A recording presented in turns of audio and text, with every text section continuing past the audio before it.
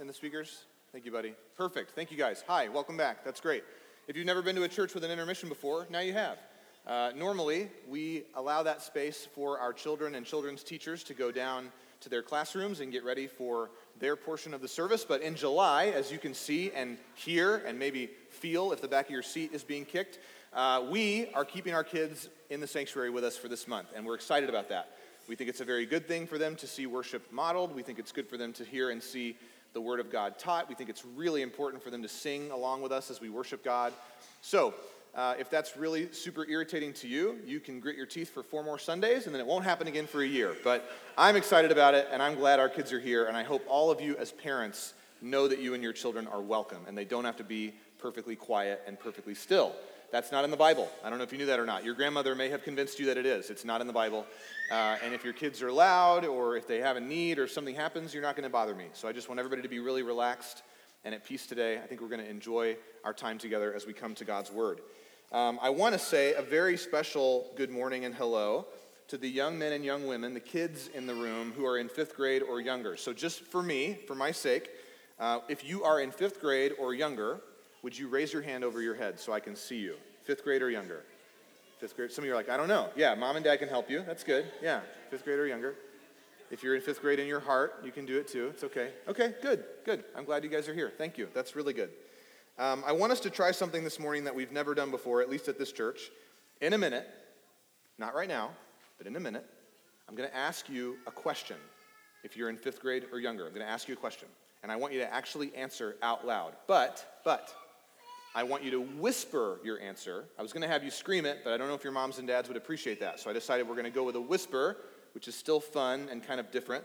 I'm going to ask you, not right now, but in a minute, I'm going to ask you to whisper to me how old you are. Not your grade, but what your age is. So for instance, I'm 32. So if I was sitting out where you're sitting and someone said, hey, how old are you? I would whisper, 32. But I could do the loudest whisper that I know how to do, like 32. You know how you whisper to somebody, like when their pants are unzipped and you need them to know right now, but you don't want everybody else to hear? That kind of whisper. It's a good whisper to do. We can do that whisper today. So I'm going to ask you your age, and you're going to whisper it to me. And then there's a part 2. Part 2, I'm going to ask you what your favorite animal sounds like. Not what they are, not the name, but the noise they make. So if I was going to say cow, which is not my favorite animal, but if it was, don't judge me, I would say 32. And then I would go, which is a pretty good cow, right? I grew up in East Texas. Yeah, I've been around. Okay, so in a second, I'm going to do that, and we're going to do it for real. We're going to do it together. If you don't know how old you are, this is your chance to ask mom or dad or grandma, grandpa, aunt, uncle, whoever's here. I'm going to say, how old are you? And all together, we're going to whisper that number loud. And then I'm going to say, and what does your favorite animal sound like? And you're going to make that noise, not say the name. But if you say the name, it's okay. Are we ready to try this? Can you nod if this is going to be okay for us today? Yes. Okay, I'm seeing some heads. Good. Okay. So, kids, how old are you? That was good. That was good. And what sound does your favorite animal make? We have one wolf and some puppies. I hear some kitties. Maybe an alligator, some kind of bird screaming. Okay, good. Very, very good. That's excellent. I appreciate that. Thank you. That's good. Today, that's good. Thank you. I appreciate it. It's good. I know. I asked for it. It's okay. Today, we're going to talk about something old. Really old. And then you're thinking, boring, right? Not really. Pretty cool, I think, but we'll get there. If you took every number that I just heard, you whispered your ages. I heard some 5s, I heard some 8s, I heard some 10s. I think I heard at least one 11, maybe even a 12. If you took all of those ages and you crushed them together into one big number, we might get to like 200 or 300. I don't know. There's not a ton of us here today. Maybe 200. What we're going to talk about is way older than 200 years old. It's older than your parents. It's older than your grandparents. It's older than their grandparents. It's older than their grandparents. It's older than their grandparents. It's older than our country, which is about to have a birthday in a couple of days. It's older than electricity. It's older than cars. And most significantly in your life, if you are in 5th grade or younger, it's older than screen time. It's from the time before, the dark times. Yeah, you remember. No glow in the back seat on 6 different little faces, right? Okay, we're going to talk about a book from the Bible. It's a collection of songs. Does anybody know the name? Shout it out if you know the name. Psalms, I heard in the back of the room. Very good job. That's exactly right. We are going to talk today about the Psalms, specifically the first Psalm. This is what we're going to do in July. We have 5 Sundays. The third Sunday, right in the middle, we're going to do baptism, so there will be no formal sermon. We'll just hear testimony. But this week and next week, and then again on the 23rd and again on the 30th, we're going to look at one Psalm each week. And we're going to do that like I am right now today for your expectations, grown-ups. I'm going to take into account that your kids are in the room with us. So I'm going to be a little more interactive than normal. Normally, you don't talk that much while I do, but today I'm going to ask you some questions, and I'm going to ask you to answer to me. Here's the cool thing about Psalms. Psalms is 150 songs, so like the longest playlist probably that your parents have on their phone. Very, very big, very, very old, written by different people. But the songs are songs about life. Have any of you ever heard a song that's actually about real life? Anybody? Maybe. We're getting a few head nods. You're not sure. Yes. Okay, I see some hands up. Thank you. That's good. Anybody ever heard The Wheels on the Bus? Yes. All right. That's a song about life. Maybe you didn't know that, but the wheels on the bus do go round and round. It's the only way the bus works. It's physics. So that's a song about life. Have you heard of maybe the Baby Shark song? Anybody? Here, then here, then here. Yes. Okay. I worked at a summer camp when that broke onto the scene, and it was revolutionary for us. It was the only way to keep kids in line while they waited for their food at lunch. Baby Shark is a song about life. It's about grandpa sharks and grandma sharks and little sharks and big sharks. And there's a version with a guy who's swimming, and he gets his arm bit off. You guys may not know that version, but we sang it at camp. It was pretty fun. Anybody think of any movies that have songs in them? Has anybody seen Lyle, Lyle, Crocodile? Anybody? That's a favorite at our house. Did anybody see the new Mario movie when it came out? Yes. Very cool. There's a song in the Mario movie that Bowser sings about Princess Peach. Do you guys remember that one? That's a song about life. That's a song about Bowser wanting something that he definitely doesn't get in that movie. And this is what the Psalms are like. This very old book in your Bible, made up of stuff that probably a lot of you haven't read very often, it's just songs about people talking about stuff that they want, that they hope for, that they're looking forward to, that they're afraid of. All of the feelings that you have show up in the book of Psalms. Some of them are about feeling really, really sad, like a good Avril Lavigne or All Time Low song, right, when we were in high school, my fellow millennials. Some of the Psalms are about bad things changing into good. They're dramatic, like songs at the end of a musical, like Les Mis or Phantom of the Opera. Some of the Psalms are teaching us things, like the ABC song is designed to teach us how to say our ABCs. Some of the Psalms function that way. They teach us something that we didn't know before we read them. Or they just exist to celebrate a great day, like when we get together and we sing happy birthday. Even though most of us look like we don't mean it, we still sing it at every birthday party that we go to. Now I want to ask you another question. Have any of you ever heard of Jesus before? That's good. Your moms and dads are like, raise your hand. Raise your hand, right? You have to. Okay, good. Did you know that even though when we see cartoons of Jesus or drawings of Jesus or we read about him in the Bible, even though he's usually a grown-up in those stories, he was a kid. Did you know that? That all of the ages that you whispered to me, 5 and 7 and 9 and 11, that Jesus was each of those ages once. And one of the things he had to do at his house with his dad, Joseph, and his mom, Mary, is he had to memorize the whole book of Psalms, all of them. Now, maybe that sounds really tricky, but I bet if you got in the minivan today on the way home from church and your mom and dad put on your favorite playlist, you probably know most of the words to most of those songs. And that's the way that Jesus learned the songs as well. He sang them to memorize them. Now, does anybody have any idea off the top of your head how many words there are in the entire book of Psalms? Altogether, how many words? What do you think? Shout a number out. 1,000. I heard infinity, which is closer than 1,000, just to give you a hint. I'll just tell you, there are 30,047 words in the book of Psalms. And Jesus memorized them. Can you imagine that? When I was in college, I had to memorize 3 chapters of the Bible, that's it, and I still made a C. I cannot imagine 150 chapters of the Bible by memory immediately. The Psalms is actually the book that Jesus quotes the most when he teaches. He calls back to that knowledge. You could call it catechesis if you know that fancy word. Maybe you come from a tradition where that's normal for children. But Jesus calls back to the way he was raised as a child and uses the language of the Psalms to teach his disciples a new way to follow God.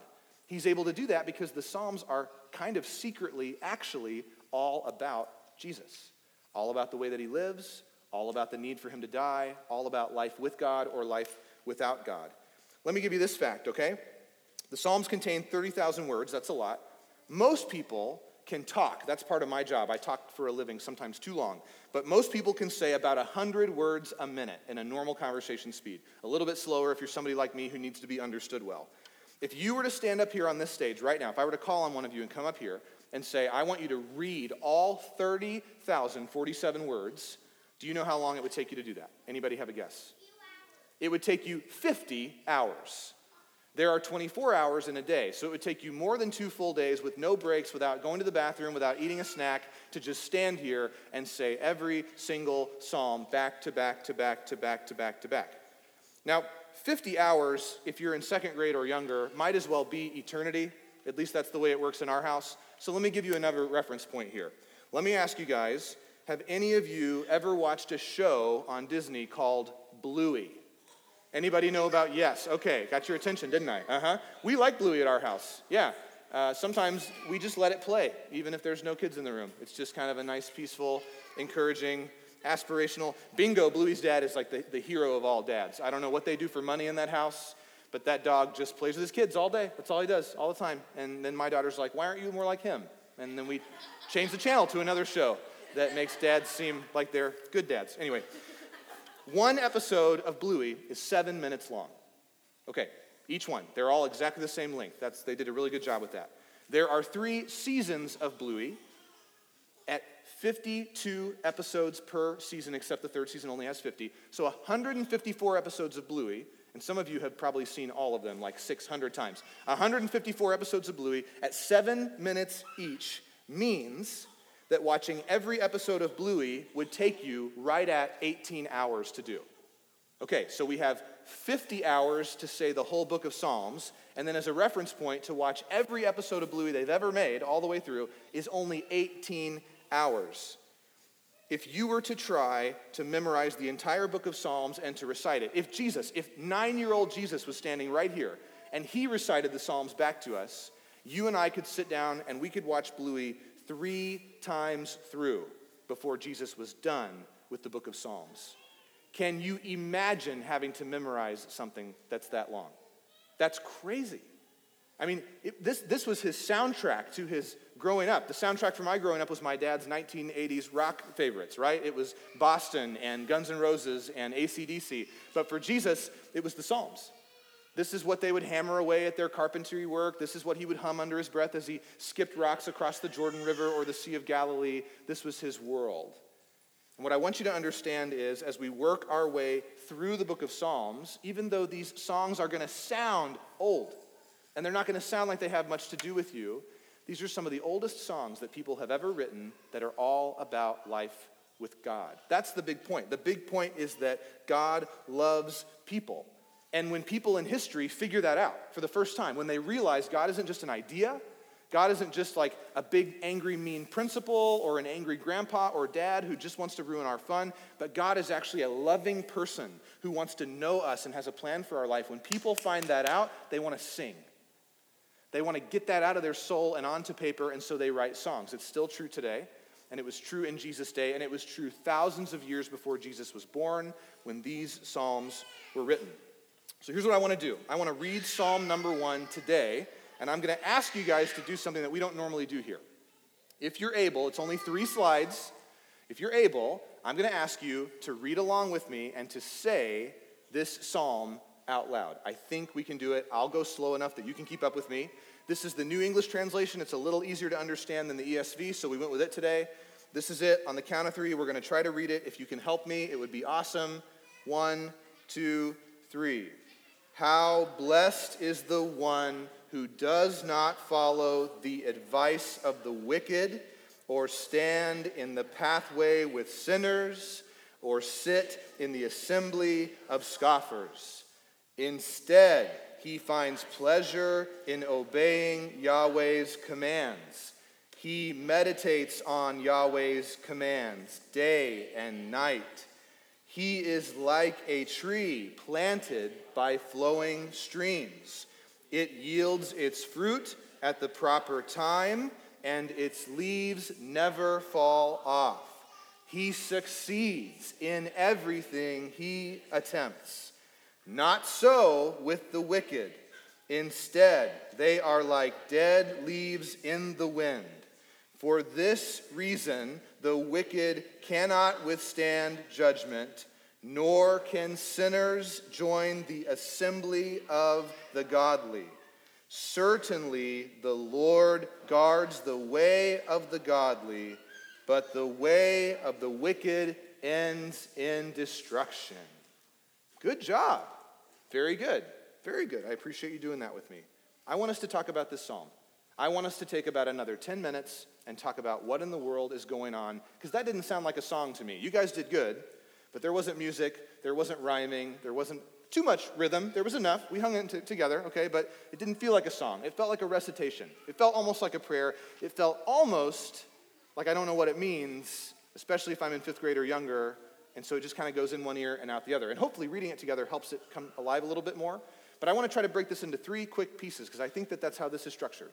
Psalm number 1 is, in my opinion, the best place to start, not just because it's chronologically first in the book of Psalms, but because it's an example. It's a gateway. It invites you into the way that the Psalms function, and it presents you with a truth. I think of Psalm number 1 like this. Has anybody in the room ever listened to Dan Tyminski or Alison Krauss? Have any Blue Krauss? Okay. What about Johnny Cash? Can I get a Johnny Cash hand and raise it? Okay. So you guys are familiar with these kind of folk ballads, song structures. That's what Psalm 1 is. Psalm 1 is not trying to tell you to do anything. If you read it, it doesn't actually have any commands at all. It doesn't say do this. It doesn't say do that. It doesn't warn you away from something. It doesn't guide you towards something. It presents you with a truth.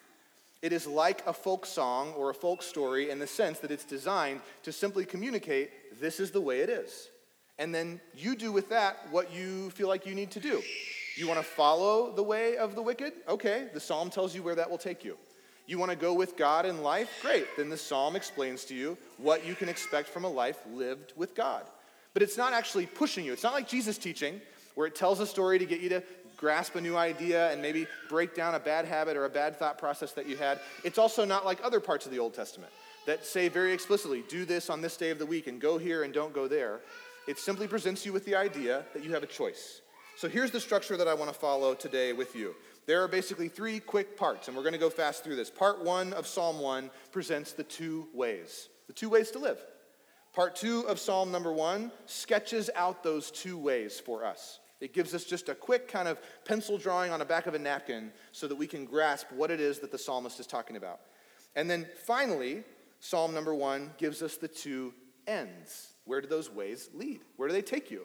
Any path you walk on has a destination. It eventually brings you to the summit of a mountain or into the parking lot your car was supposed to get to or back into the driveway of your own house. Anywhere that you travel, you're headed somewhere. And so we ought not lie to ourselves that our lives are any different. And the psalmist is trying to explain that to us. So let's look at the 2 ways. I have a question for you. Kids in the room, what if tomorrow morning, when you wake up, your mom or your dad or your guardian, whoever you live with, calls you into the living room. You're still in your PJs, you haven't changed yet, you haven't had breakfast, and they sit you down on the couch and they say, you have the next 20 years of your life, which is more time than you can comprehend, but you have 20 years from today to come up with $1 million cash. Ready? Go. What do you do? And they say, you can do whatever you want. You can invest, you can work hard, you can be honest, you can approach this any way you want to, but I need to know that by the end of the next 20 years from now, when you're 28 or 31 or whatever, that you will be a millionaire. It's important to your mother and I that you be a millionaire, right? No pressure. What do you do? Does anybody have an idea? Like, actually, raise your hand and tell me, how in the world would you get $1 million 20 years from now? In the very back, go ahead.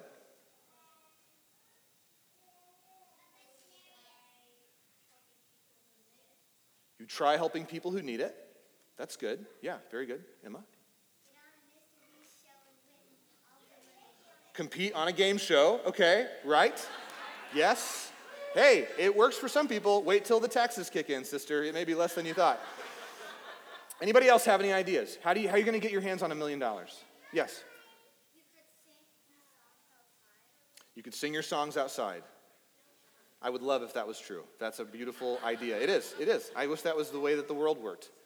Let me tell you that all of your ideas so far are good, and all of your ideas so far have to do with doing something good that people would like and then getting paid for it. But I'm going to be really honest with you. Probably the fastest way to get $1 million would be to rob a bank, right? It wouldn't take 20 years. I mean, if you had 20 years, you could spend 19 years making a really good plan, and then, year 20. I'm just saying, there's 2 ways to do it. That's the point I'm trying to make. There's an objective in life, and we can talk to each other like the only way we're going to get there is by doing the right thing. But if we're honest, when we run out of time, when we get uncomfortable, when we start to feel nervous, there's another way that we feel tempted to go that would shortcut the process to get us to the thing that we think we need.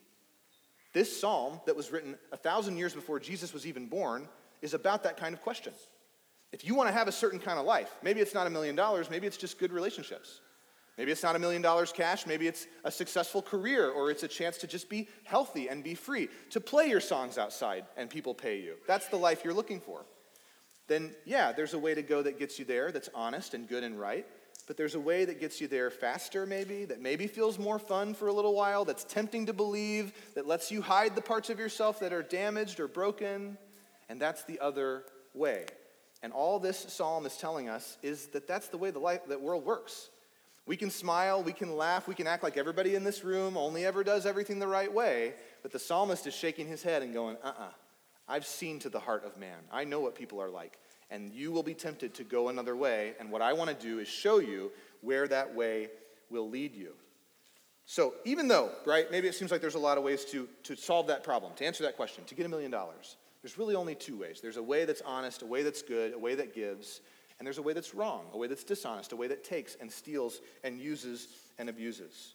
Psalm 1 teaches us that these are the two ways. Next, in verses 3 and 4, we see a sketch of those two ways. Can anybody look at their Bible really quick for me, Psalm 1, verse 3, verse 4, and tell me what picture, I know it's not drawn in your Bible, unless you have a Bible somebody already drew in, but what picture is the psalmist using to talk about the two ways of life? What's the object? What's the thing that he's kind of using as an example? Does anybody know? A tree, and not just the whole tree, but he specifically talks about the leaves of the tree. In verse 3, he says the leaves of the tree never fall off. In verse 4, we translate that as chaff blown in the wind, but another way to translate that is dead leaves blowing through the wind as they've been used up and chewed up and burned up in the sun. The psalmist wants us to understand that living on our own without God is a type of sickness. It's a sickness that has effects. Just like when you get a cold, your nose runs, your eyes itch, your head hurts, you get a tummy ache, you might get unlimited screen time, which is cool, but that's the only cool part. Everything else is bad and it feels bad. In the same way, our spirit, our soul can be sick and is sick. And eventually we reach a point where the leaves of our life fall off. People don't want to be around us anymore. We don't have choices we can make because we've damaged and hurt everybody who's close enough to want to help us through life. We don't like ourselves, we don't like each other, and we don't know where to go. Now, that doesn't happen to us automatically. What the Bible is saying is that's a consequence of the way that we live, the choices that we make. The other way to live is living with God, and the psalmist says that's like a tree planted in the perfect place for a tree. Maybe you have a tree like this. When I was a kid growing up, part of my job, my chores every week was to weed the yard, mow the yard, do the weed eating. As I got older, I got more and more kind of piled on. And we had this old mulberry bush that was at the end of our driveway. I don't even know what a mulberry is. It never bore fruit in its life. It was just this miserable little knot of wood that we could not kill. We used bleach. We tried to burn it with fire. We tried to rip it out of the ground by chaining it to the tailgate of a truck. I told you I grew up in East Texas, okay? We did whatever we had to try to kill this thing. And it would come back every year. The roots, somehow one root would go down far enough that thing would come back, and it would be my job all summer long to hack and cut and try to kill it and take care of it. Something about where that thing was planted was perfect for it. It couldn't actually be killed, though we tried as hard as we could. And this song tells us that life is like that. That if our life is plugged into God, we're not a ratty mulberry bush that doesn't bear fruit. We're a good thing. Christians are a good thing in society and culture. But that if we live with God, if we go with God, it doesn't matter how we're attacked, if people pour bleach on us or try to burn us or chain us to a tailgate and pull us out of the ground, analogy there, not literally, that spiritually we'll live. We'll be okay. We'll bear fruit, our leaves won't fall off, and we'll be fine. So let me give you just a place to grab on. Can somebody tell me who this is?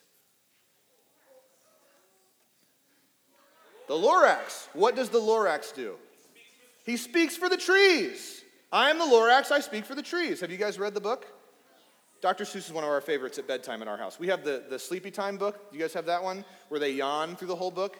One of our favorite running jokes is if we yawn in our house, Andy will yawn. She can be in another room, and we'll hear her yawn from upstairs. We'll yawn downstairs, and we just hear her go, ah. So sometimes Liz and I just, without telling her, we just kind of hang around in whatever room she's in, and we just yawn. We fake yawn to make her yawn until she realizes what's going on. It's a lot of fun for us. Anyway.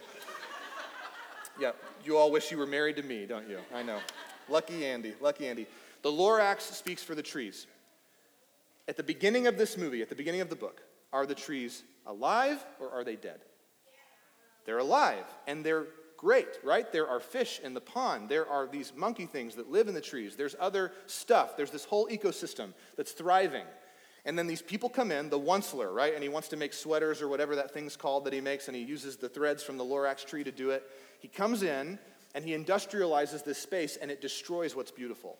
And it requires the Lorax to step up and say, you can't do this. You're going to break this whole system down. These trees are valuable. These plants are valuable. It's kind of like a environmental movie if you think about it long enough, but it's also cool and it rhymes and it's fun to read to your kids. But there's a point in the story where the Onceler decides it doesn't matter what happens to these trees, as long as he can get what he wants, he will destroy anything in his way. And here's what I want you to understand. That's what this psalm is telling us is true about everybody. When we reach a point, kids, where we decide we're going to get what we want no matter what, no rules, nobody else matters, it's all about us, we will devastate everything around us. We will turn beautiful, thriving forests of other people and civilizations and societies and groups and communities, we will cut them to the ground in the name of getting what we want. So maybe next time you read Psalm 1, you'll think about the Lorax. All right, let's land the plane. There's an end. There's an end. These two paths take you somewhere, verses 5 and 6. And very simply, living without God will take you to a place where you will be judged, you'll be weighed, you'll be measured, your life will be held up against a good life, and God will decide, did you do a good job or not? And that at that point, everybody will realize that living a life without God is a life that takes. It's a life that breaks. It's a life that hurts and uses others. Whereas life with God ends with even more life. That's the cool part. Life with God is forever life. Life into eternity that never ends. A life that the psalmist says is guarded and protected by God. And that means this, that God shows us mercy through Jesus. Every psalm is about Jesus, including this one. Jesus is the guardian of the life of the people who live their life with God. He is, in a way, like the Lorax. Now, he's stronger than the Lorax because he can't lose to the Onceler. But he speaks for the trees, you and I. He stands guard. He stands out and says, these trees are good, they have life, they're alive, they're worthwhile, and nothing gets through him to get to us if we live our life with God. He doesn't just protect us from bad things that come into our lives, he protects us from our own badness that's inside of us. He solves that problem. He even protects us sometimes from the consequences of our actions. So the psalmist wants you to know this. It's good and right to want to live life with God, but true life with God only comes through Jesus. It's in Jesus that we can be the kind of trees that live forever and that bear fruit in season. In Jesus, we can become the kind of people who don't just do what God says, but who love to do what God says. And that's the key. That's the thing that makes us Christians. So let's ask Jesus to do that. Parents, grandparents, those who have no kids but are in the room, let's say a prayer right now over our children that Jesus would call them to himself, that he would save them, that he would grow them, and that he would guard them for all of their days. I want to pray for you. Let's pray. Father, thank you for the chance to gather this morning. I pray now as we wrap up our time in worship with another song that we would sing praise to you, acknowledging that you are who you say you are, that the psalmist got it right in Psalm 1. That there is a way to go that goes with you, God, and that life is life eternal. It's a life that you guard and protect. It's a life that is all about you and what you do and who you are. So God, shape us in your image. Save our children from themselves. Save them from their own inner wickedness, God. Make them, to quote the prophet, like mighty oaks, planted beside flowing streams, unshakable, unmovable. We love you and we trust you, and we pray these things in Jesus' name. Amen.